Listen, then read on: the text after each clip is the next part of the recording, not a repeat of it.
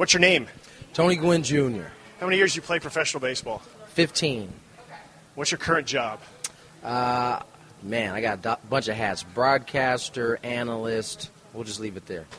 I guess TV host. If you had to take a guess of how many times in your life you've gone through a day in which nobody asked you about your dad or mentioned your dad at all, what would be the number of times? Throughout my life? Yeah, throughout your entire life. I'd probably say about 1,000. About 1,000. And how many days how old are you? I can tell you I'm 37 years of age. Coming up on this edition of Life Around the Seams, our guest is Tony Gwynn Jr. We will talk about what it's like growing up, the son of perhaps the greatest hitter of this generation, but also about his life, carving out a playing career within that shadow, how he honors his father to this day, and his life after baseball ended. Tony Gwynn Jr. next. This is Life Around the Seams.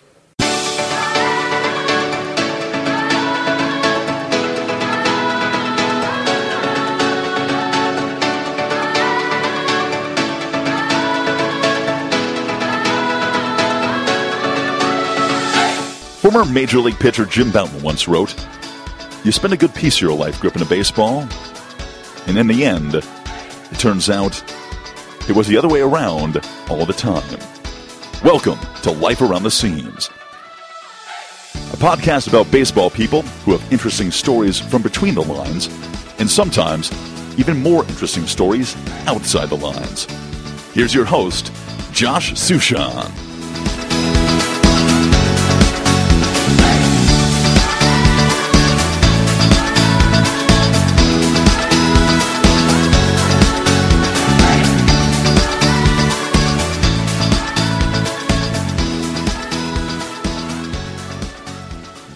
Hi, Tony. Thanks so much for joining me. This is awesome. No problem.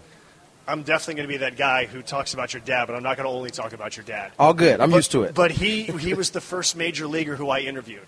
And because of that, I just thought it was going to be easy. Yeah, you're not the first person to tell me that. I was at the Daily Aztec, and he treated me like I was at the New York Times. I mean, that's kind of how my dad treated everybody. I think he had this unique ability to make you feel as though you've known him for years, as if you grew up as childhood friends. That's how he was really with everybody.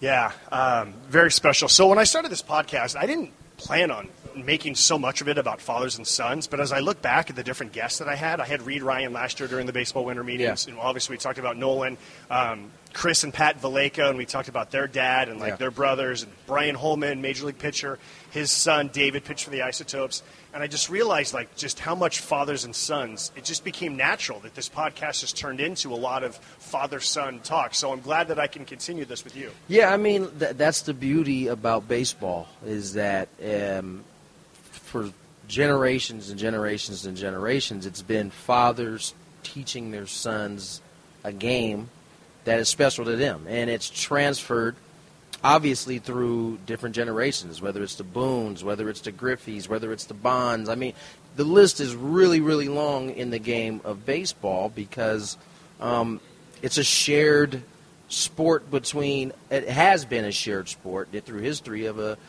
father-son. And I think that's why you see so many kids, whether they were former players or not, end up playing this sport. Yeah. And even for those of us whose dads did not reach the major leagues, it's still it's a love for the game. Yeah. All right. You were born in October of '82. Yep. Your dad made his major league debut in June of '82. How old were you? Do you recall when you could comprehend that my dad's different than most dads? 1989 is the first. I was 7. First time I could start to realize my dad was a little different. Like, go to school, people are talking about the Padre game, and they're talking about your dad. And prior to that age, it just was going over my head. But that year, he happened to be going up against Will Clark to the last day of the season for a batting title, and that conversation, those conversations that would happen at school, is what kind of opened my eyes to, okay, maybe not everybody's dads, are doing this, right? So, I'd say about 89 is when it started to kind of hit me, because he ended up winning on the very last at bat, infield single. I just remember leaving the stadium that day and how many people were just so excited. They didn't win a pennant. Giants were the ones going on to the playoffs, but there was just a different feel about it that day. I think people who just heard you laugh realized you have the exact same laugh as your dad. Right. I've literally heard that. I've been here. Yesterday was my first day here. I probably heard it at least 12 times yesterday. Okay, so your dad was naturally chatty. You are now naturally chatty. We'll find out when that began, but let's go back further. For your grandparents, does the entire Gwynn family have just this outgoing, great belly laugh and personality, or where did your dad get it?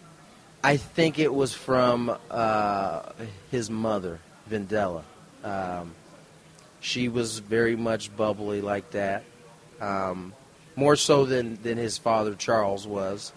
I think that's where he is. But to be honest, I think really him and his brother Chris, really all three of them are unique to that. I don't necessarily believe either of their parents were as bubbly as they are, but especially Chris and my father were like that. And you don't know how many times people thought my dad was from the South because of how he had this kind of like tang to his talk, along with that laugh. So I think honestly, when you boil it down, it probably is a unique thing to him and his brother. Yeah. Whenever you'd go to the ballpark with your dad, who were the other kids that were around the ballpark that would hang out, and what would you guys do? Early, it was the Templetons, Gary II and Jerome. They were there. The Bochy's were there early on. Pip Roberts, his son, was there. So it evolved over time, I went from being... Your dad was there 2 decades. He was there for a long time, right? So there were a bunch of different kids that came, and for a long time I just mixed in, and eventually I was like the oldest one remaining. So I went through 2 different Bochy's, Greg, the older son, and then Brett, the younger son, who was younger than I was. It just kind of cycled through. The Hoffmans, they were little guys when I was, around. And then as I left and went off to college, they became those kids. That's kind of how the cycle goes. Yeah.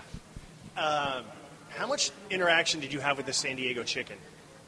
I had one very specific encounter. My sister and I, they do a routine where they bring the little chicks on, and they pee on the umpire.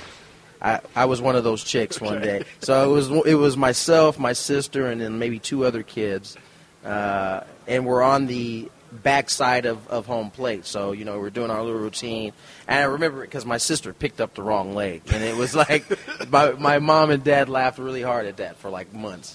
I don't know how that would play nowadays, having kids pee on umpires, but it was my favorite part of watching. They actually redid it last year. The Chicken had his. It was either last year or the year before. It was the longest anniversary, one of the anniversaries he was here. He came and they had the kids do that exact routine.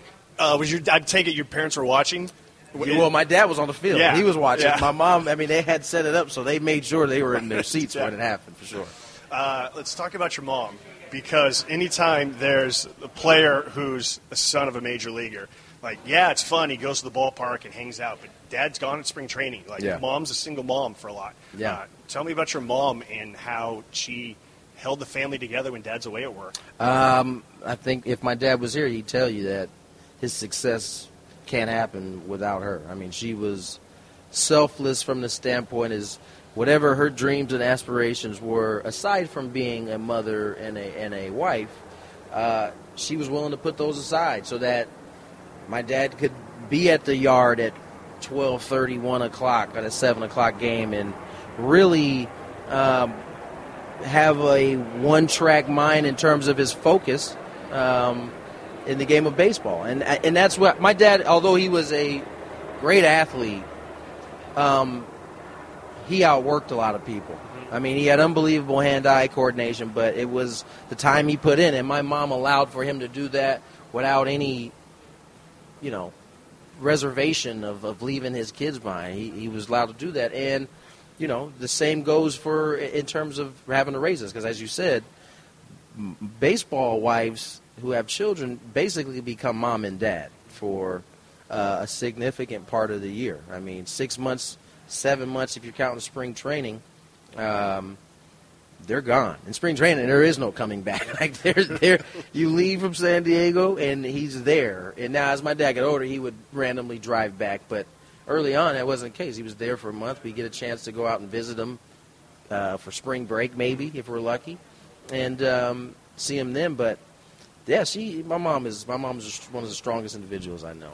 By the way, Tony and I are recording this podcast outdoors on a deck. We got the Coronado Bridge to one side. We got the bay around, but every once in a while a helicopter might fly by. But that's okay. We're in San Diego, so it's all good. The other thing that I remember reading about when I was a kid, and I wonder how much memory you have of this, is that, I mean, your dad was always the big proponent of video early. And like VHS, right? So was your mom like pressing record at home while the team's on the road and like the video editor, basically? Yeah, I mean, well, at first there was no video editor. I mean, my mom was the video editor. She would hit record. This is back in, I think, Betamax tapes, right? Mm-hmm. So no team has their own video. Like, you just show up, play the game, go home, right? So my mom was that. He was struggling one year, and he just like, I need you to just record. I need to see what I'm doing. Mm-hmm. So she would record, and at the time it was just record the whole game. Mm-hmm. Now, as time went on, it got more sophisticated. Just record the at-bat, turn the recorder off, things of that nature. But, yeah, my mom was his video, the video editor. She was the BP thrower. I mean, my mom was... She threw BP? She threw BP to him, yeah, during the off-season, for sure. You got a scouting report on your mom's BP? Like good 2 seamers? Or apparently it was good enough for him to get the work in he needed, so... You know, but yeah, like I said, my mom wore multiple hats. I love it. That's awesome. I was on YouTube the other day, and there was a story. I think you were about 10 years old, and the story was about you. And at one point, you're like laying down on the ground, and your dad says, "Come on, come over here." Oh, this is at Qualcomm. Yeah, you got to do an interview. And you're like, your dad's like, "You got to be a well-rounded ball player. You got to learn how to do your interviews." Yes. Yeah, I mean, that was somebody actually sent me that interview not too long ago. That's how I knew what you were talking about. Yeah, I mean, my dad, it was funny. When he taught lessons like that, it was never like direct. Like it was kind of like on a whim, and those things stick out to me. Like I remember laying on the ground like, I'm not really ready to do nothing like this yet. Why are you doing this? But I ended up doing it, and I mean, at that point is when I started to realize, even before, because even at this point, I didn't know I wanted to play baseball when I grew up. I liked the game a lot, and I enjoyed being around these big leaguers. But at, I think 10 or what was it, 12, you said? Yes. I don't know if I was really thinking that far ahead, if I could see it that far ahead. But I realized, though, at that point that this was going to be a necessary evil at some point. That I would need to be comfortable. At the same time, how often at the end of the game you just want to go home and your dad's doing yet another interview, and here's one more question from some reporter, because all the reporters loved him because he was such a great interview. How often you were like, okay, can we go home now? There was times, but it was few because, like I said, because I was around it at an early age, I think I just had an understanding that this is who he was. This is, what he had to do. Now, don't get me wrong. There was many days where my dad was like, I'm done today, guys. I'm going home. Yeah. Like, he'd be in a bad mood, wanted to go, just like everybody. But for more than others, a lot more than others, he sat in front of his locker and knew that was he knew that was something he had to do. It was just like having to go work on your game. He knew at the end of all this was done, I had to ask some questions. Yeah. When I talked to Reed Ryan last year, I remember asking him about when he started playing youth baseball and how he was treated on the field, and he told me that all the other players are great, but it was the parents. He said, he got heckled by parents more than anyone else, and that blew my mind. And I'm wondering what kind of experience you had with people expecting you to be something. You know what? To be honest, Josh, I could have been just totally oblivious to it. I do remember as a 9-year-old, playing with 11 and 12-year-olds, first time stepping out on the field, being told that, not being told, but having a coach assume that I was just going to go out and hit baseballs like my dad was, like at 9. And it didn't bother me. It didn't make me feel any way. It was just like, okay, this is my name is the same. My dad's really good. This is what it's going to be. So it's one of those things I just embraced at an early age. Yeah, I was heckled, but I always embraced that. Like, especially as I got older, I felt really good about giving it back because I knew I could. I was good enough, especially in high school, college, when that's really going on. Even at the minor league level, I knew I could give it back, and I'd be all right. And there's a famous time in Denver that we're going to get to later, which is like the greatest video of all time. We're going to save that. So when you're in high school, you ended up going to San Diego State, just like your dad, just like your uncle. Was there ever a doubt, or was there any other options, any other thought about going somewhere else? In terms of San Diego State? Yeah. Oh, yeah. I was committed to go to Cal State Fullerton. Really? Yeah. I was committed. I sent my letter of intent, and this was in 2000, beginning of 2000. So I probably committed in like March. This is also 2000 is the second to last season my dad would play. And Coach Dietz, who was the head coach at San Diego State at the time, had told him many times before, but as of around that time, that I'm holding on to this job for you. When you're ready to retire, it's yours. Now, my dad didn't know in 2000 how sure he wanted to retire. I mean, something he'd been doing is for all of his adult life. I think it took him the rest of 2000 into the 2001 season, because he didn't announce that he's retiring until the season got going. And I remember him coming into my room. At this point, it's probably before summer starts of 2000. And he's like, Coach Dietz is holding on to this job for me. And I'm thinking, I don't have much time left to play. I know that. But I'm really considering it. And I don't even know if we had a conversation about him coaching me playing for him, but I think I thought about it immediately. And what ended up happening was Coach Horton, who is at Oregon now, he was the head coach at Cal State Fullerton.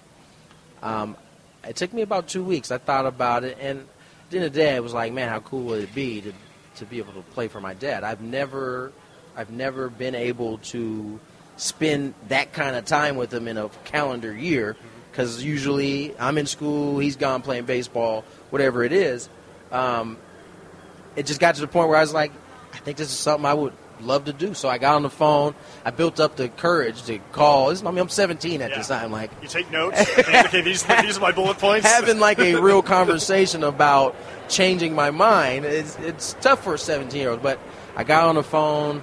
And Coach Horton was so gracious. I mean, he understood what I was getting at, and he basically was like, hey, I totally get it. If it doesn't work out, it's an open door. So that just made it easy for me to make the transition. Now, because I ended up switching and I had already turned down San Diego State earlier, my scholarship was a lot smaller by the time I came back around. But nevertheless, that's how I ended up there. So your freshman year was your dad's, was that the transition year? Didn't he have like a transition year with Dietz? He was finishing, so my freshman year, so I enrolled in school in 2000. The baseball season doesn't start until 2001. Okay. So he had just finished, or he's getting ready to finish his last season in 2001 as I'm finishing my first season as a freshman. Okay. And so he doesn't actually become a hitting coach, because he transitioned hitting coach, manager. So it was like a 3-year transition there, really. What'd you call him? Did you call him Dad? Did you call him Coach Gwynn? Did you call him T? What'd you call him? I think I called him Dad. I called him Coach early because my biggest fear was, especially once he became a head coach, was that all of a sudden people were going to think I was on the field because he was the head coach. Now, granted, it was probably not that smart thinking, considering I'd been there for 2 years and put up some pretty good numbers. But nevertheless, I didn't want him to have to deal with none of that. So early on, I called him Coach. I always made sure I was doing what I was supposed to in practice. Even if that meant I had to bite my tongue doing something I didn't want to do, I did it because I didn't want him in that position. And I think by mid-season, I was calling him Dad, though. How long do you think it took for your teammates, especially the freshmen, before they got over, this is Tony Gwynn who's coaching me, and I can get past that and this is just coach? I think for my roommates it was easier because they had been around him so much more. You know, they had gone to the house for dinners and things of that nature. For them, it was old hat. But I think for a lot of guys, I don't know if they ever got through it the first year. Maybe the older guys had a much easier time, but I don't know that the freshmen ever really got over it the first year. Yeah. What are some of your just biggest, best memories of being at San Diego State, Dad's coaching, whether it's a road trip or whether it's something on the field or whether it's... I remember our first game.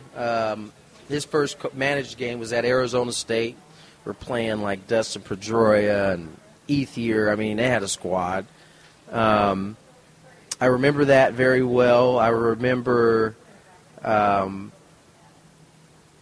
going to Miami that year. They had Braun. The places we went that year, it was like my dad came out. I don't think at that time he understood the college landscape.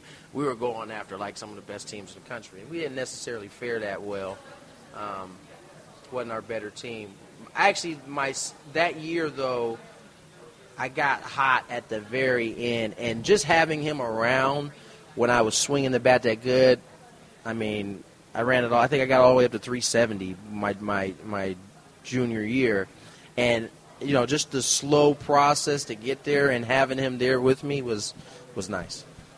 I remember at one point, I don't know why I said this to him, I ran into him, and it was a year in which the team didn't do all that well. And just as like a joke, I was like, come on, Tony, when are we going to win? And he's like, I know, they're going to get rid of me. They're going to fire me. He's like, I got to win next year. I'm like, come on, man. Your name is on the stadium. Like they built the stadium because of you. Like, they're not going to get rid of you. But he, like, is that real? That's real, man. Yeah. I mean, that's the same thing. I tell the story all the time about the Hall of Fame. Like, he truly believed until he got the phone call. He was unsure that he was going in. Now, that's despite every reporter he came across his last season telling him, well, come on, Tony, you can't possibly. You're shooing. Yeah. Like, no, I don't believe that. And I think when you watch the video of him getting the phone call and all that emotion, that is him genuinely believing that there's a chance it might not happen. Mm-hmm. The other thing I remember him telling me was that he went after the best players, and he signed a bunch of them, but then they got drafted, and he kind of got devastated. The team gets decimated because you don't have anybody. Yeah. And what do you remember about just sort of how he was navigating that reality? I remember it being tough for him. Even our first year, like, my dad wanted to treat us like men. Mm-hmm. But let's be honest, their college kids ain't necessarily men yet. They don't know how to conduct themselves. So I think he had to bring it. I mean, you saw as the coaching staff started to change, I think that's how he addressed it. And everything he realized he had to be a little bit tougher than he wanted to be in terms of that. So you saw that transition. You saw the recruiting style kind of change. Because he did. He went after the best guys, and he was getting them. But so was MLB. And they pay more. Major League Baseball was getting them, and they pay more. And as you know, the draft has changed a little bit now. So, you could wait it out until all the way up through the following year, and it was all good. Now, had he been a coach now, in this how the rules have changed, he might have better success going after those guys because there's a time frame that's got to be done in. So, but yeah, he had to. He knew there was an advantage to being Tony Gwynn, and he used it. But the consequences of that is you get those guys they sign. What do you got? You're decimated. You're taking more walk-ons now because you don't have time to go out and get those guys. So it was a learning curve for him for sure. I want to talk to you a little bit more about just campus life at San Diego State. Feeling nostalgic because I went to the game the other day and parked across campus and walked by my freshman dorm. I think it's the only dorm that has not changed in almost 20-something years. And I lived at Olmeca. That's the only one that hasn't changed. Yeah, El Conquistador is not El Conquistador. They changed that now, and it looks all nice. It got flat screen TVs in the lunchroom and everything. It looks like the Taj Mahal. And I'm glad that the kids nowadays have nice things. Like, I'm not like I'm jealous, right? But like I'm glad that they have nice things. No doubt. What were your favorite non-baseball things to do as a college student? I mean, shoot, like every other college student, I think weekends come, you like to have fun with your roommates and friends. I enjoyed that. One of the things I enjoy, I didn't enjoy it at the time, but I look back on it. The conditioning that we used to do, like I look back at that time, it was probably the best shape of my life, and I'm into fitness now. So I think back at like running along Montezuma and like That is like an insane run. I cannot believe, as I sit here at the age of 37, cannot believe I did that. Like, willingly did it.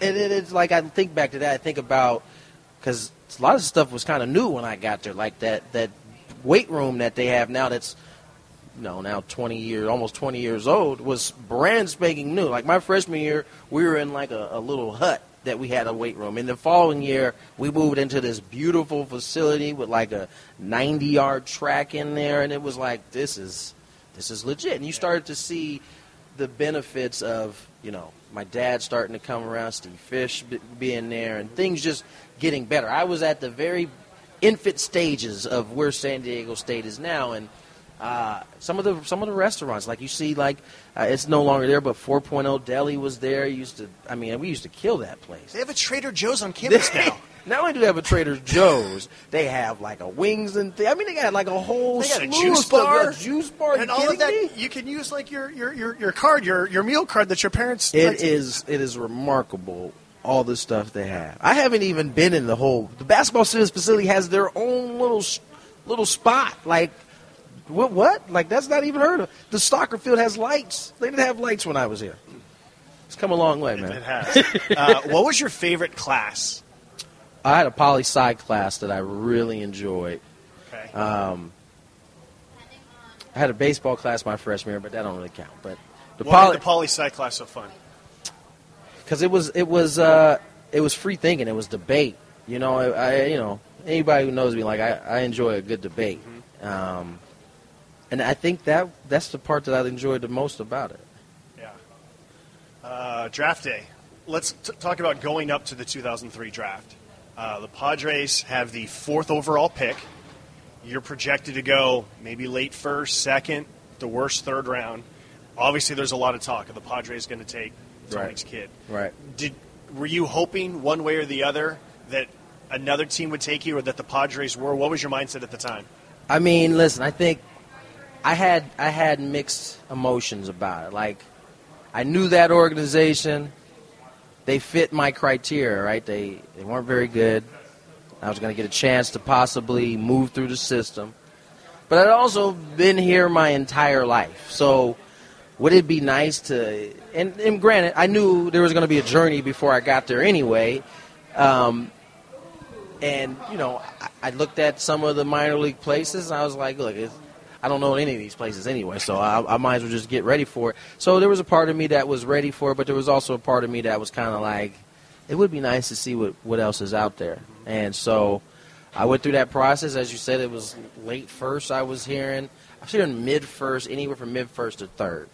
And ultimately, I just remember my dad just kept telling me, ultimately, man, it doesn't matter. You don't make any real money until you get to the big leagues anyway. So the faster you can get on the field and do your thing, the quicker you have a chance to get there. That's what he was really focused. He wasn't even thinking. He was trying to avoid the signing bonus conversation altogether. He knew it was inevitable, but he wanted me to focus. He didn't want me like playing around, holding out.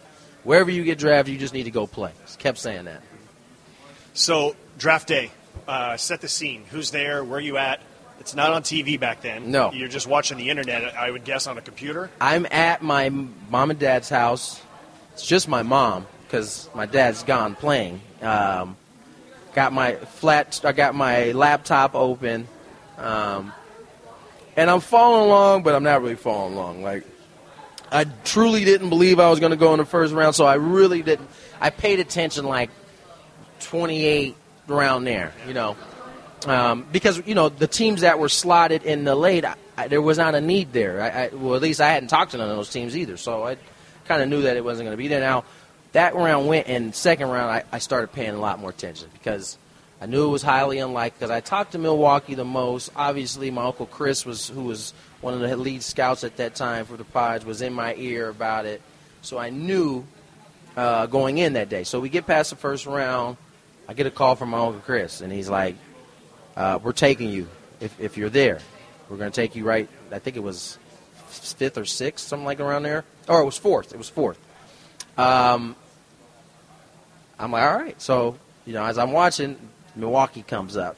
I see my name go across. And I didn't really have a reaction. It was just like, okay, this no team fits the criteria. And then I started processing it. I didn't even put it together that Prince was on the field, on the team at the time. Not that we knew each other at all at that point, but didn't even put it together. I knew Ricky because we had been on the USA. At least I went to the tryout for the USA team. He was there. We kind of met then. But I was ready. Like, it was like, cool, let's make this happen. How long from draft day until you report to the Beloit Snappers? I reported like the first week of end of June. End of June. So it was about 2.5 weeks. Okay. So yeah, your team was loaded. Prince Fielder, Ricky Weeks. Did you and Prince ever talk about both of our dads were in the major leagues, sharing stories back and forth, or was it just like this understanding of, kind of like a nod of It wasn't really talked about our dads. It was more so the stuff we experienced while with our dads. You know what I'm saying? Like, we probably talked about being at the field and the players we got to grow up around more so than we talked about our dads. It's funny, it's how I even met Prince. I walk in that first day in Beloit. I don't know anybody, obviously. They send me to the manager, Don Money at the time. And Prince has happened to be in the office. Now, I think him and Don had some words the other day, and they were talking it out. And they were all cool because I walked in. It seemed like everybody was in a good place. I introduced myself to Don. Introduced himself to me. Then he introduces me to Prince, and Prince out of the blue goes, "You got a place to stay yet, man?" I was like, "Nah." He's like, "You want to stay with me?" And I was like, "Yeah, sure." I mean, it made sense. I was like, "All right, cool." And from there, who was the sloppy roommate? Who was the neat freak? It worked because we were both neat freaks. When we were single, we were both neat freaks for sure. Like, neither of us liked to be in a dirty place. Dishes were always done. If you did a dish, you did your own dish. Like, we kind of had the same interests, so it was an easy. Me and him were going to get along from the moment we met. Yeah.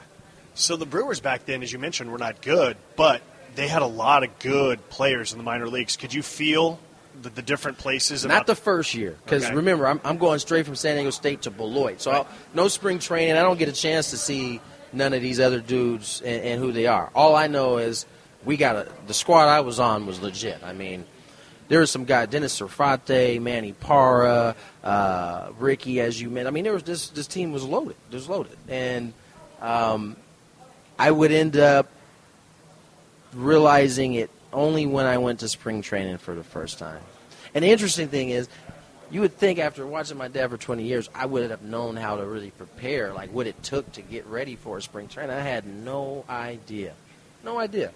It probably took me a few years before I figured out what I was supposed to be doing during the off season and how to get ready during an off season. So how much, based on what you just said, I was going to ask you about 2004. They jumped you from low A to double A. That's your first year in pro ball, first full season of pro ball. That's one hell of a jump. Plus, double A was Huntsville. Southern League, ball doesn't carry. That is a pitcher's league. The league was as good as it could get, too. And at least statistically, it looked like it was a tough season. Oh, my God. It was the toughest baseball season of my entire life at that point. I did not know how. I've never felt like this, never dealt with this. I mean, seeing a 2 in front of any number that I had with a bat in my hand was mind-blowing. And the at-bats, even though I was struggling, they ran me out there every day. I had like 600-something at-bats or plate appearances that year. But it was as hard as – and I was living by myself. Like, the apartment situation in Huntsville at that time, I mean, there wasn't no, like, 3 bedrooms anywhere, so, you had to double up. Prince and Ricky went together. I didn't know anybody else, so I got a place by myself. And then, man, living by yourself for the first time, I think I was 21. I was not ready for that. Yeah. Having roommates in college, having roommates everywhere other than other place I lived was my house where there was other people. So that was a rough season. I learned a lot, though. I really did. The bus trips in that league are really hard, too, right? Yeah, that first one to Jacksonville, man. the year before, let me quick story. Last trip of the season, Dayton is like really my first long bus ride. I got there lucky because they're all short ones. We're going to Dayton, Ohio. The air conditioner breaks. We open the center vent. Starts raining. So we're in there with no air conditioning. We're in just basically a zip-locked bus, basically. It was the most horrendous trip I've ever been on a bus. Yeah. But anyway, fast forward, Southern League, yes, traveling was horrible. You go back to the Southern League. Yes. What changed the second year at Huntsville? It started to click for me. I started to figure out who I was as a hitter, because that was the issue for me. Defense was easy. That was the thing that came most natural to me. I was gifted there. But what happened was I worked on some things with my father that year, just to try to simplify my swing, and it took a little bit. But once we got going the season, things started to click. I started hitting balls hard. I started to learn how to pull the ball for the first time. I never forget Frank Krembles the year before we were all struggling for a little bit. Now, Prince and Ricky figured it out like the last month and a half, but we were all pretty bad first half of the season. So he had us doing all kinds of weird stuff that I look back on now. There was a purpose behind it. Like, it's almost like you got to get somebody to exaggerate the exact opposite way you're going about it so that you can kind of get to some middle ground. And I think, for Prince, I remember he had me and Prince both literally chopping at the baseball.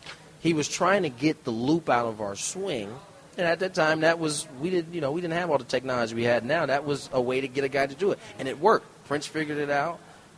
I started to figure out the following year, and things started kind of taking off from there. Was there ever a time? Look, like you said, you worked with your dad. Your dad's amazing. He knows your swing better than anyone. Was there ever a time that a hitting coach was there any friction? That your dad's working on this and maybe a hitting coach has got some other idea? My dad would never let it happen. He was very he thought about that a lot. Like, he wasn't going to step on anybody's toes. So our conversations were our conversations. I had to find a way, because I knew he knew what he was talking about. And so I had to find a way to whoever my hitting coach was that I had, take things that were different and see if they worked and applied to me, and figuring out a way to apply it to me. And that takes some learning how to do it. Eventually I was able to learn how to do it, but it took a little bit of time. But no, he made sure that wasn't ever going to be the case. I was looking at the different teams that you played for: Beloit, Huntsville, Nashville, and this is before Nashville's new beautiful ballpark. Talking about some of the oldest ballparks. Herschel Greer is nearly condemned. The one place that would have been all right was the place they skipped us. Like, it was like in California, it would have been closed. They just said, nope, go on past that, because they were having problems, because that was at that time, and it's still the same way. They had that wind would blow out, and guys were coming with having boosted home run numbers, and in the same sense, where swings had taken a step back when they got to the next place they went to. So they just completely skipped Prince, myself, and Ricky all to that next level. So, yeah, I tell people I played in the by far the toughest minor league circuit in our own organization than anybody in the country at the time. Yeah, the guitar scoreboard. Black mold. There was all kinds of stuff going on in Nashville. That's why by the time I got to you guys in Albert, I was like, this is like a resort compared to the places I've been at. Let's talk about your major league debut. How do you find out that you're going to the major leagues for the first time? I missed the first call. Frank Krembles is calling my phone. Overslept, or I just didn't hear the first one. I was asleep. I got up, calling back. He doesn't even try to play any games. Hey, man, get ready. You got to go to the big leagues. I'm like, all right. So I wake my fiance up at the time, now my wife. I call my mom, call my dad, and they're pumped. So get on the plane, and I head to Arizona. Play the Diamondbacks. Yes, play the Diamondbacks. What about your debut, do you remember? I remember feeling like I couldn't feel my legs in the box. I'm facing Brendan Webb, who at the time was one of the best pitchers in the league. But I hit a missile to first base that Connor Jackson scooped up, stepped on first base. But I definitely remember it. Your first My dad, who hates flying, drove from San Diego to Arizona just to see one at bat, and then drove back. Drove back. Your first hit came a few days later. It was the exact same day as your dad got his first major league hit, 24 years apart. Both of them were doubles. Yeah, both of them are doubles. Baseball's just it's crazy. Right? Kruko is up in the seats, or up and doing the game, and we'd see later on that there'd be a bunch of things that were connected in ways that are just different. But facing Brian Wilson before he was the closer, before he had the long beard, yeah. And that was cool. It was a boost of confidence. I swung the bat good my first time up. Was there any sense of I'm vindicated, I made it? No, at that point I knew I was going to make it. Like, okay. After I got off to the start I got off to that year in AAA, the light just kind of went on. Like, I was surrounded by some good coaches, and they just had the right. Everything just started to fall into place. Like, I was getting stronger. I was more confident in my swing, things of that nature. Let's talk about the 2007 baseball season. In particular, the final week of the season. Yeah. Your team, the Brewers, got eliminated. I think it was the Friday night of the final weekend. And the Padres are chasing a playoff berth. And they are one victory away from going to the playoffs. And they're in the ninth inning. They have a lead, and Trevor Hoffman's on the mound. He's got 2 outs. He's got a 1-run lead. There's 1 on, and you're at the plate. 1 out, and the Padres go to the playoffs. First, set the scene with your relationship with Trevor Hoffman as a kid. Man, he was probably my go-to as a kid.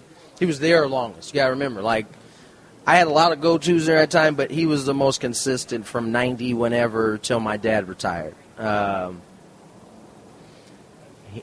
we was tight. Like, Trevor, we were tight enough to where I remember a time being a rebellious 16-year-old high schooler coming in with a gray and black L.A. hat just because I liked the colors, And he was so mad. He made me take the hat off. He was pissed. Like, first time he ever really pissed at me. Like, we were that close. So, on the flip side of that, I also watch him pitch at more times than I could remember to count.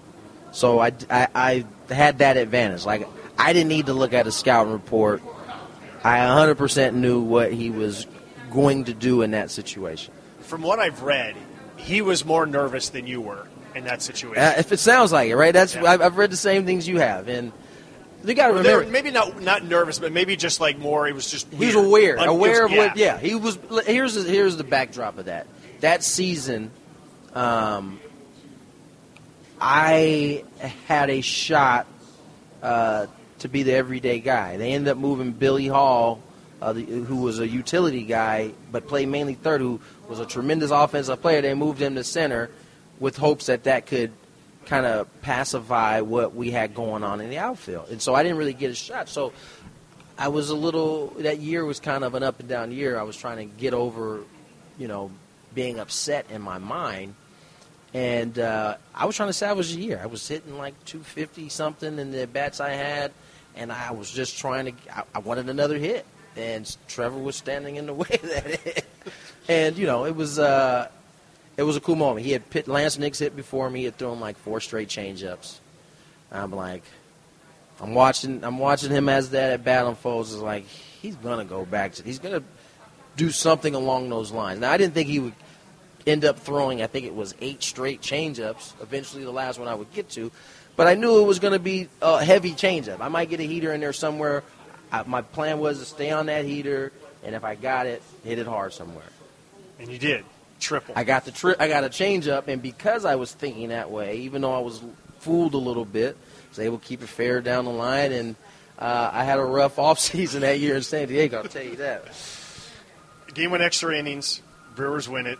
Padres can still clinch the next day. They don't. They play game 163 against the Rockies. They lose that. They don't go to the playoffs. No. A few days before that game, you asked the then Padres owner John Morris something. I asked him for a ride home. I asked him for a flight home.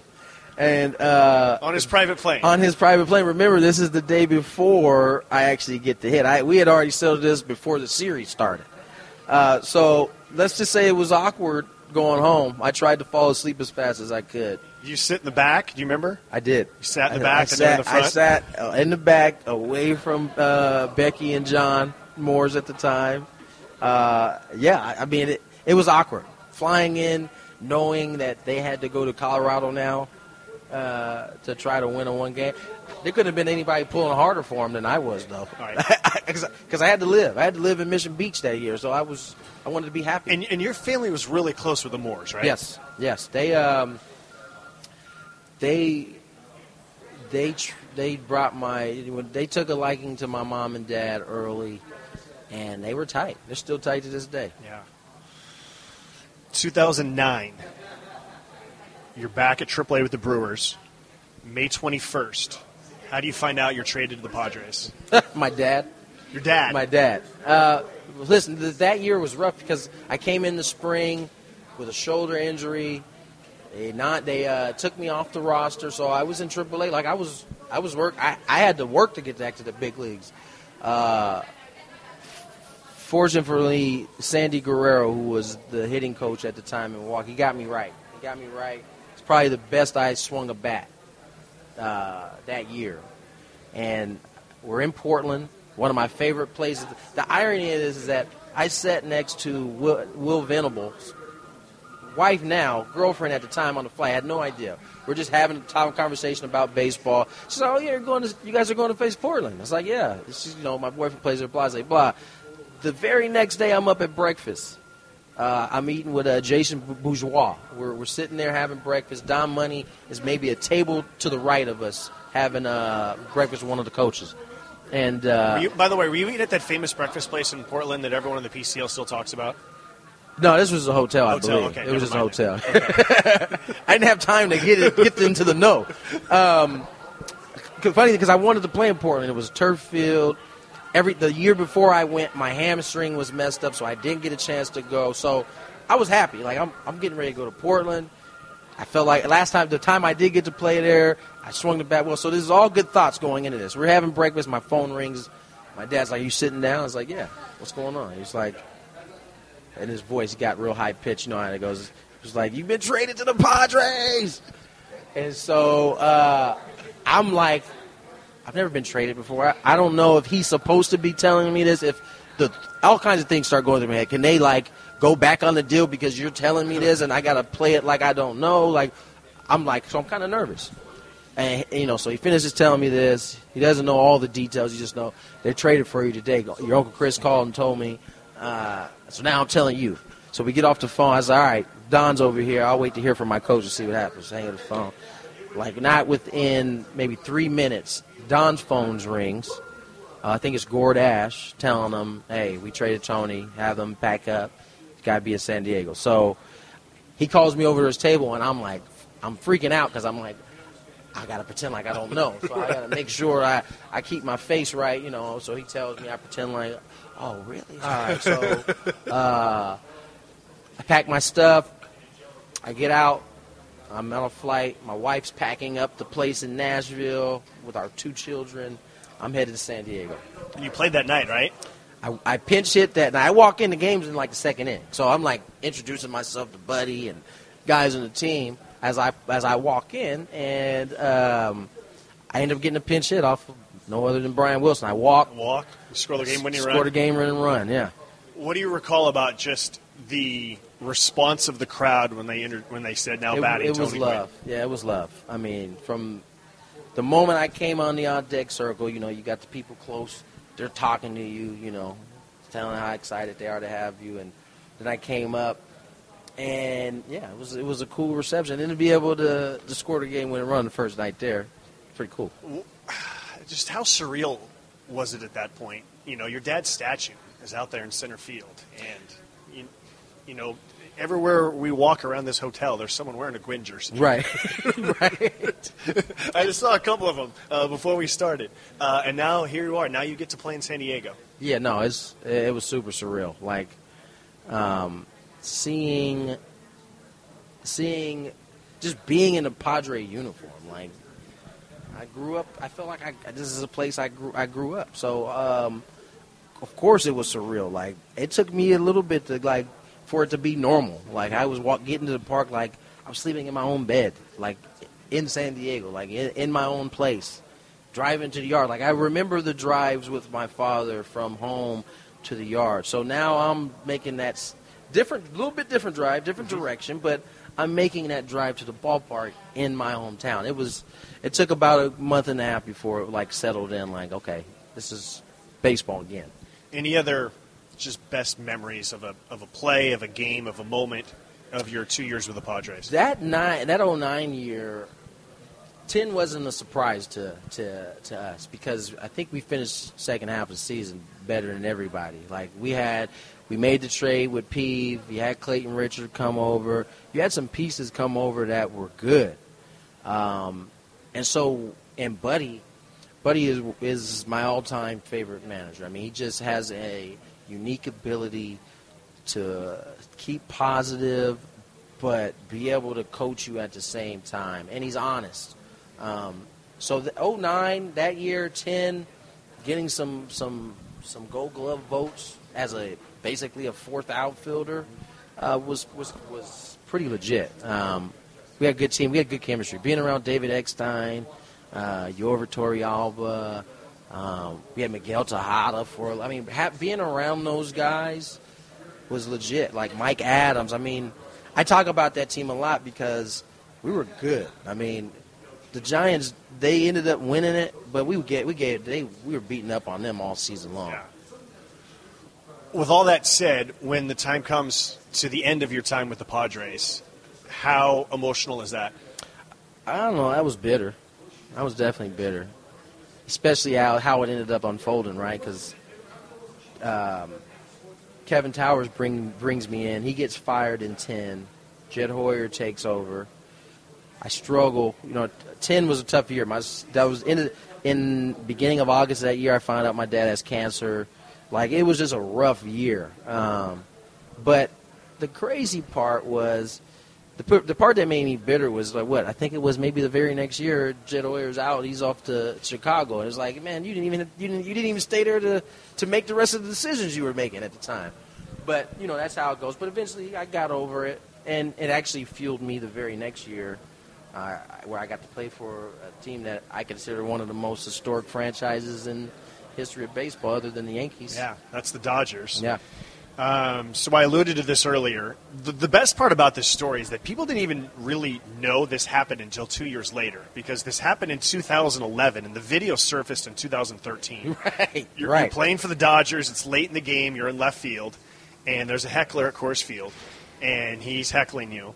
And rather than turn around, you just reached your glove hand behind your back, near your butt, and every time that he talked, you moved your glove as if it's a mouth moving.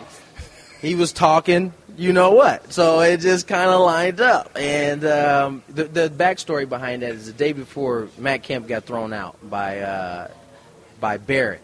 And we came out the next day during BP, and he said something along the lines of, man, I can't be getting thrown out, man. I got to chill. I said, you know what, man, this is what we're going to do today. We're not going to respond to anybody or anything today other than teammates. So including fans. So no matter what, we ain't responding. But so the game starts, and this guy is just going on. By the second inning, he clearly was having too much fun. He was having way too much. So he's just wearing me out, and wearing me out for no reason. I'm actually having a pretty decent game that day. And at some point, they made a pitching change, and I remember walking over to him. I was like, this dude is really getting on my nerves. But I'm going to keep my word.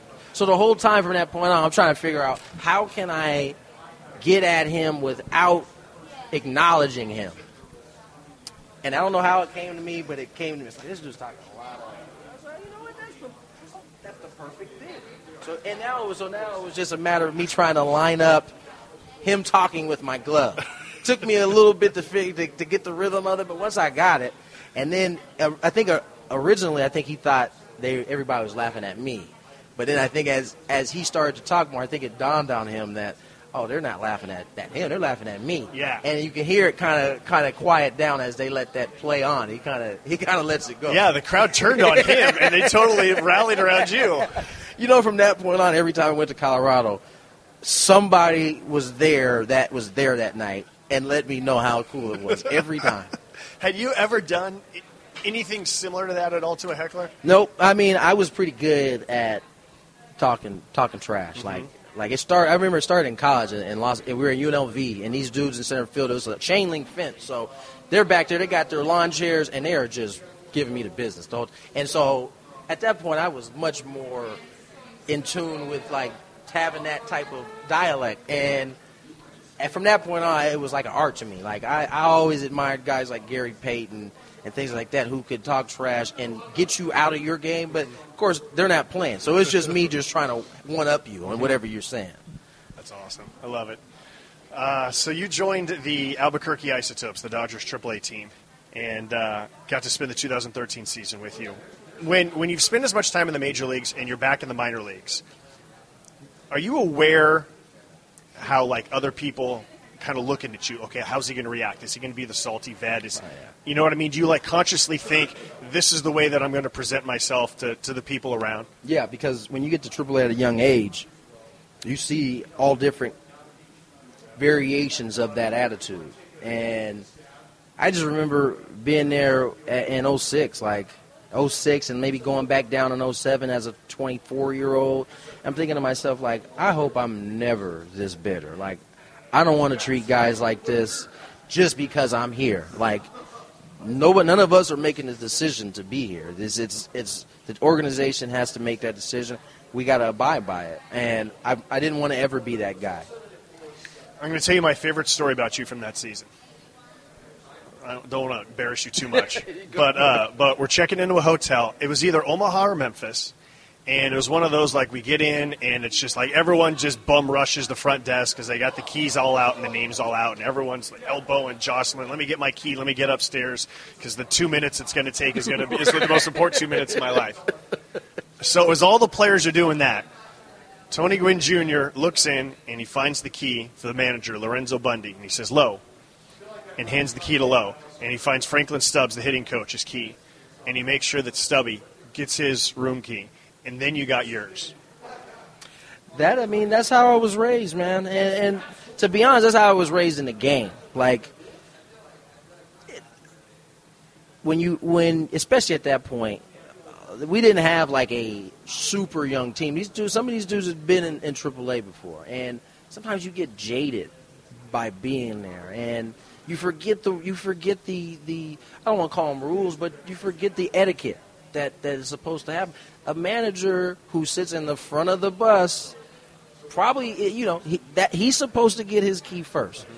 And even if he doesn't get it first, like, he should be one of the first to get it. Same with your hitting coach. Same with, honestly, the medical staff. If they're not the ones who are also / travel travel secretary. That's just common courtesy. Like, former teammate of mine, Adam Heather used to say it all the time, hurrying up to wait. It's like the people who get off in the plane who are 30 rows back are rushing to the front. Those things bother me. So I'm going to always try to take care of the people who should be shown that respect. My second favorite story of you from that year is I remember we were talking one time about like the best catches that you'd ever made in your career, and I asked if you'd ever robbed a home run. And you said no. And I said, do me a favor. If you ever do, don't play it cool. Like, show the ball so that I can call it correctly. And you did at the top of the hill. It was a day game. Yep. I still have that photo. It was in the paper the following day. So somebody cut it out, sent it to me. Honestly, that's generally how all my plays went. I wasn't a dude that – I'd probably show more emotions on base paths, getting hits, that I did defensively. I genuinely felt like I needed to make most plays that were out there, and I felt like I did that for the most part. The thing about Albuquerque that's different is that there's a hill in center field. Yes. What was your describe the evolution of your relationship with the hill in center field? It was hate-love. It was hate-love. My first experience was actually my junior year at San Diego State, falling on that very same hill. So from that point on, like, I knew It'd be a while before I got back there after that junior season, but once I got back there, I was not going to lose to that hill ever again. Like, that was – I remember going out there the very first day I got there. Like, I'm taking fly balls on this hill. I'm going to learn how to run up this hill properly to make the play. And, you know, like everything, when it becomes your home stadium, you start to adapt to it. Now, if you're coming in as a visitor, you don't care how much work you get in those 3-4 days. You're not going to be ready for it in a game action. My favorite part about Visitors BP is the number of relief pitchers that stand at the top of the hill, and they just want someone to throw them the ball. They don't want to run up the hill to make a catch. They want to stand at the top. And they want to pretend like it's level, and they just stand on the warning track and try to make the play. Yeah. Can't do it that way. Yeah. I want to talk a little bit more baseball and your dad, but first I want to talk about your sister because she is a singer and a very good singer. Yeah. Where does the music gene come from in the Gwynn family? My mom, my aunties, my grandmother, on my mom's side. They're the ones that I know who sang in the church and things of that nature. And I think my daughter is just gifted. What's up, Ryan? I'll holler at you a little bit. My sister was just blessed with a good voice. She, at a very young age, she wanted to do it. She was singing in church, singing at Qualcomm for national anthems. Did she really? Yeah. She did that a few times. She's just always been blessed with a very good voice. So both you and your sister both work in industries where if you have a good day, people know, but if you have a bad day, people know. No doubt. How much have you been able to bond with your sister over pursuing something that's in the public spotlight? I think she thinks of it much like I do. It's like, this is what we grew up in, so we don't really know any different, right? I think the spotlight was on us from the time we became, or we were mingling with society. The time we started school, spotlight was on us. How we conducted ourselves, what kind of students we were, what kind of competitors we were once we were in a sports environment. It's been secondary. It's been something that's kind of like I said, putting on your pants. Yeah. So you mentioned earlier about when your dad was first diagnosed with cancer. Yeah. Describe some of your emotions as he gets the diagnosis and then it went away and then it came back and sort of the evolution of all that. It's scary. I think in 2010, it's 9 years ago. It's not that far.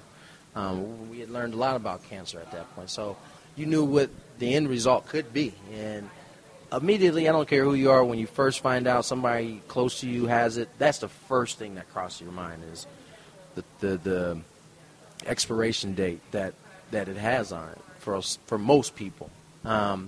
So that was that took a while for me to deal with. Like, literally from the time I found out, it wasn't maybe like 2 weeks later I break my hamate. So there was just a lot of downtime to think about it. And I never really got right until that off season, honestly. And then I was able to kind of deal with it.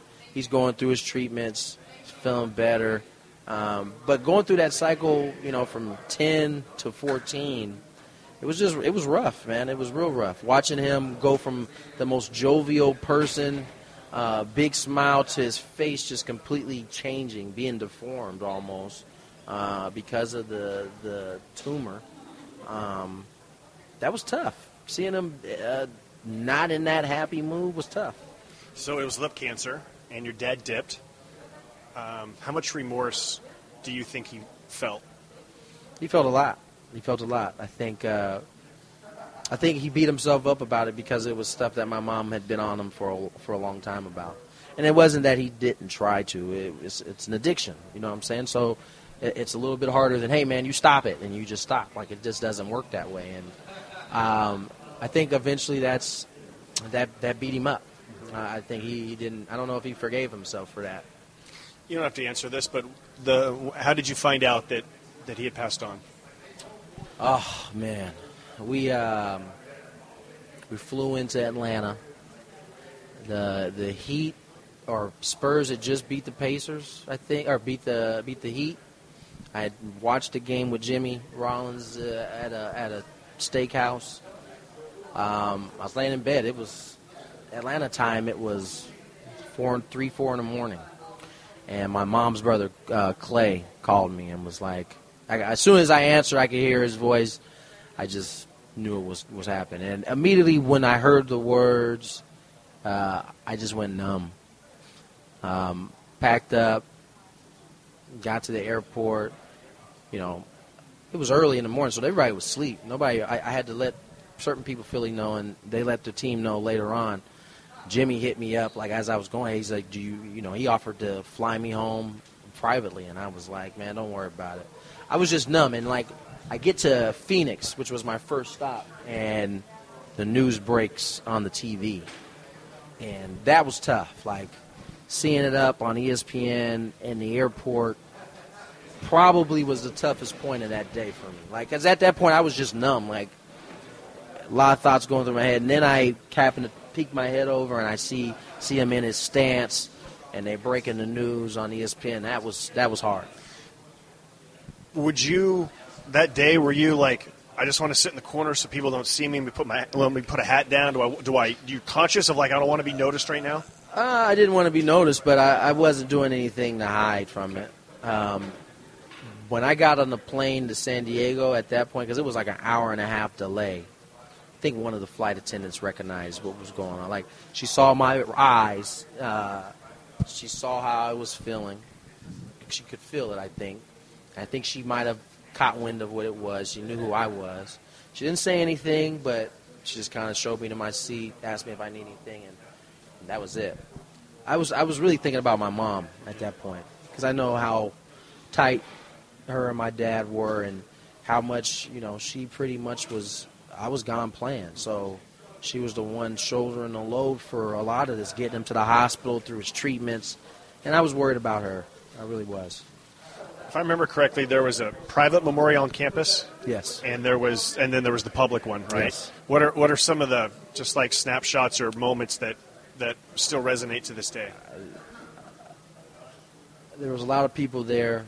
I mean, there were people that I didn't even know until later that were there. Like Barry Bonds was there. I mean, there was a lot of guys there. It was a good ceremony. My mom's brother did a fantastic job of changing the mood into some laughter, some stories about my dad. I just remember the outpour of people that were there for the private ceremony. By the time the public one came, I was already back in Philly. And to see the public memorial from a distance those type of things made it a little bit easier, helped get through the process, like seeing the love, because it didn't stop there. That literally went on, and it's still going on, really. People pull me aside all the time that may or may not have ever met my dad, but always want to talk about the impact he had on them, whether they had met him or whether it was just through him being him. Yeah. I remember the day the news broke, the Isotopes had a day game, and I remember hearing it as I'm preparing, and I remember just going like, "You got to be kidding me! Like, I'm not a member of the Gwynn family. I'm not going to pretend like that I know them more than I do." But like I said, man, he treated me like I was from the New York Times. When I was a college student. That's how you know the impact he had, was because anybody who came in contact with him, to a man or woman, all had the same feeling when they heard the news. Like the same gut feeling that you have, that's the same feeling everybody had, I think. That's how it's all been explained to me. Yeah. And I remember at some point it was like late in the game and it was a blowout. So what do you do when it's late in the game? You talk about something else other than the game. Right. You have to. Right? Especially when you're doing 9 innings solo. And so it was around the 6th or 7th inning. And so, there's no out-of-town scoreboard when it's that. So you talk about what happened, and it's Tony. And I remember I had to go silent for like 30 seconds, or else I was going to start bawling on the air. Right. 100%. At one point, the engineer might have even said, "Josh, are you still there?" I was like, "Yeah, I'm just trying to not get cry. myself together." I got 3 more innings to go. I'm trying I can not relate. to cry. I can relate. I think my first. Remember, I'm in Philly. This is a place that booed Santa Claus. I go up, not playing well. I get my first day back. I walk up. I get a standing O. And it took every bone in my body and muscle in my face to not cry when I got to the plate. Like, it was overwhelming. And for that, I'll never forget. I'll never forget Philly. Philly will always have a special place because of how they handled that situation. I sucked. I really did at that point. I wasn't playing well, dealing with everything, because I knew at that point it was a build-up from like his birthday, May 9th, till that point. He took a downward spin, and so I was dealing with that. Clearly, I wasn't the type that used that type of emotion to be. I couldn't handle it. I was messed up about it. So to get that ovation was special. How do you know that that's the end of your playing career and that I'm all right with this? I mean, when you break your arm throwing a baseball. And the cold part is, you know what, I always thought it would end like that too. The cold part is I had started to really figure out what I needed to do to be consistent at the big league level. Was working with Joe Dillon, who was the hitting coach at that time. He had really kind of opened my mind to some different things. And at that point, you're more receptive, right? You've done the same thing over and over. It's insanity to keep doing that and expect a different result. So I got in that point, and I was positive I was getting ready to get called up at the end of the year. I started swinging the bat really well. We're in Rochester, New York. Feel the ball, throw it in. My arm feels terrible. And all I'm thinking about at this point is, okay, how can I get through this inning just so I can get in there and get it taped or something? And I got to the point where I was like, if they hit this ball to me, I cannot throw it. So I just had to pull myself out the game. It was like maybe the fifth to last game of the season. I go home, I have surgery, I have some screws and a plate put in there, and start the rehab process, and I'm just like, I don't know if I want to do this again. And from that point, and really, honestly, it started after my dad passed. Like, it became work to me. And it had never, I don't care what the work was, how much hitting I needed to do, how much work, I loved it. Once he passed, it started to become work, and I didn't want to cheat the game like that. What are the other things that you did post-playing career before you started with the different broadcasting work that you do now? I was trying to figure out what I wanted to do. I mean, I kind of knew what I wanted to do. It was really about the opportunity, if I was going to get the opportunity. And you never know. I did some auditions for Fox, didn't hear back. I had originally talked to Padres. At that point, they didn't seem to be interested. So I was getting ready to go try to play another year. And John Boggs, my agent, got a call from the Dodgers. And I was like, let's do it. I get to be close to the game. The Dodgers were great to me as a player, and now they're giving me another opportunity to start my second career. It was a perfect fit. How natural of a transition was it for you? Like, once you got going, did it feel? It was pretty natural. Okay. It was pretty natural. I always felt comfortable in front of a mic when I had to do interviews. It wasn't when I had to do television, and I've been doing it since I was 10 years old. 12 whatever it was. So that it wasn't something that was foreign to me. Yeah. The technique of it was foreign. I had to kind of go to work on that. It's not always easy when a camera's in your face and you gotta adjust to the other camera shot too without being awkward. Like that stuff. Yeah. No, but you don't think about when you're watching it. But it's not all that easy. It's not natural. So that part was a little bit difficult, but the actual transition was relatively easy. Let me end with this. In what ways do you still hear your dad's voice, or do you still feel his presence? Oh man, there's different ways almost every day. Like. Something will land on 19. Like it's almost eerie. Like as often as it happens. I know my dad's around. I have 4 children. I had 3 girls while my dad was here. I don't think I have a boy after a 4th try if he's here. It's almost like he kind of had the helping hand in that. I say things. Certain specific words that even when I hear it, I'm like, ooh, that's dead on. That's dead on him. So he's around in so many different ways. I'm reminded of him all the time. Yeah. All right, Tony. This was awesome. This was amazing. You were very generous with your time. Thank you. This was awesome. No problem. It's my pleasure, Josh. That's Tony Gwynn Jr., and this is Life Around the Seams.